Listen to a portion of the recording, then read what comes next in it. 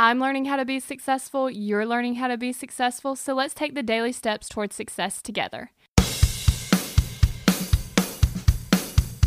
Are you pumped up? Are you ready to go? Because we're going to be talking about some productivity and, more specifically, how to get your most important work done. So I set 10 goals and I put them in order of priority, but then I kind of work on them all at the same time. I pull things from each goal to do each week, and then I prioritize those and then work in order of priority, well, to the best of my ability. But here was the problem.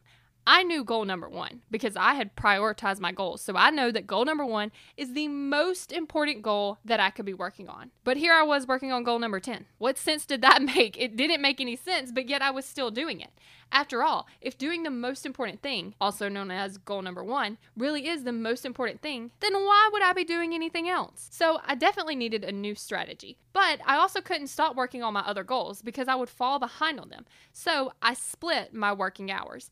Every hour for 30 minutes, I started to work on goal number 1. Then the rest of the 30 minutes was saved for everything else. And you know what? Everything else still got done. And let me tell you, not only is everything else I still need to do getting done, but I'm also accomplishing goal number 1 so much faster. Now, goal number 1, the way that I was doing it before, goal number 1 would probably still be accomplished by the deadline. But here's the thing, if I can accomplish the most important goal in half the time that I thought it was going to take, that's when I'm crushing it. So that's what I started doing, spending the most amount of time on goal number 1.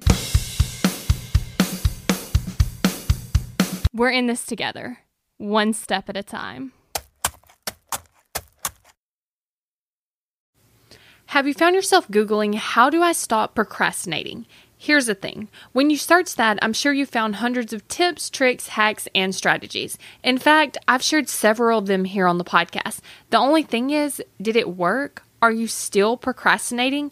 If you are, then what you need isn't another hack. You need to focus on the actual thing that's causing you to not take action. Our thoughts control our feelings control our actions, which means if you want to change your action or inaction, you first have to change your thinking. That's exactly what we focus on in my program, Kick Procrastination. This program is designed to help you go from procrastinating on your goals to taking massive action towards achieving them.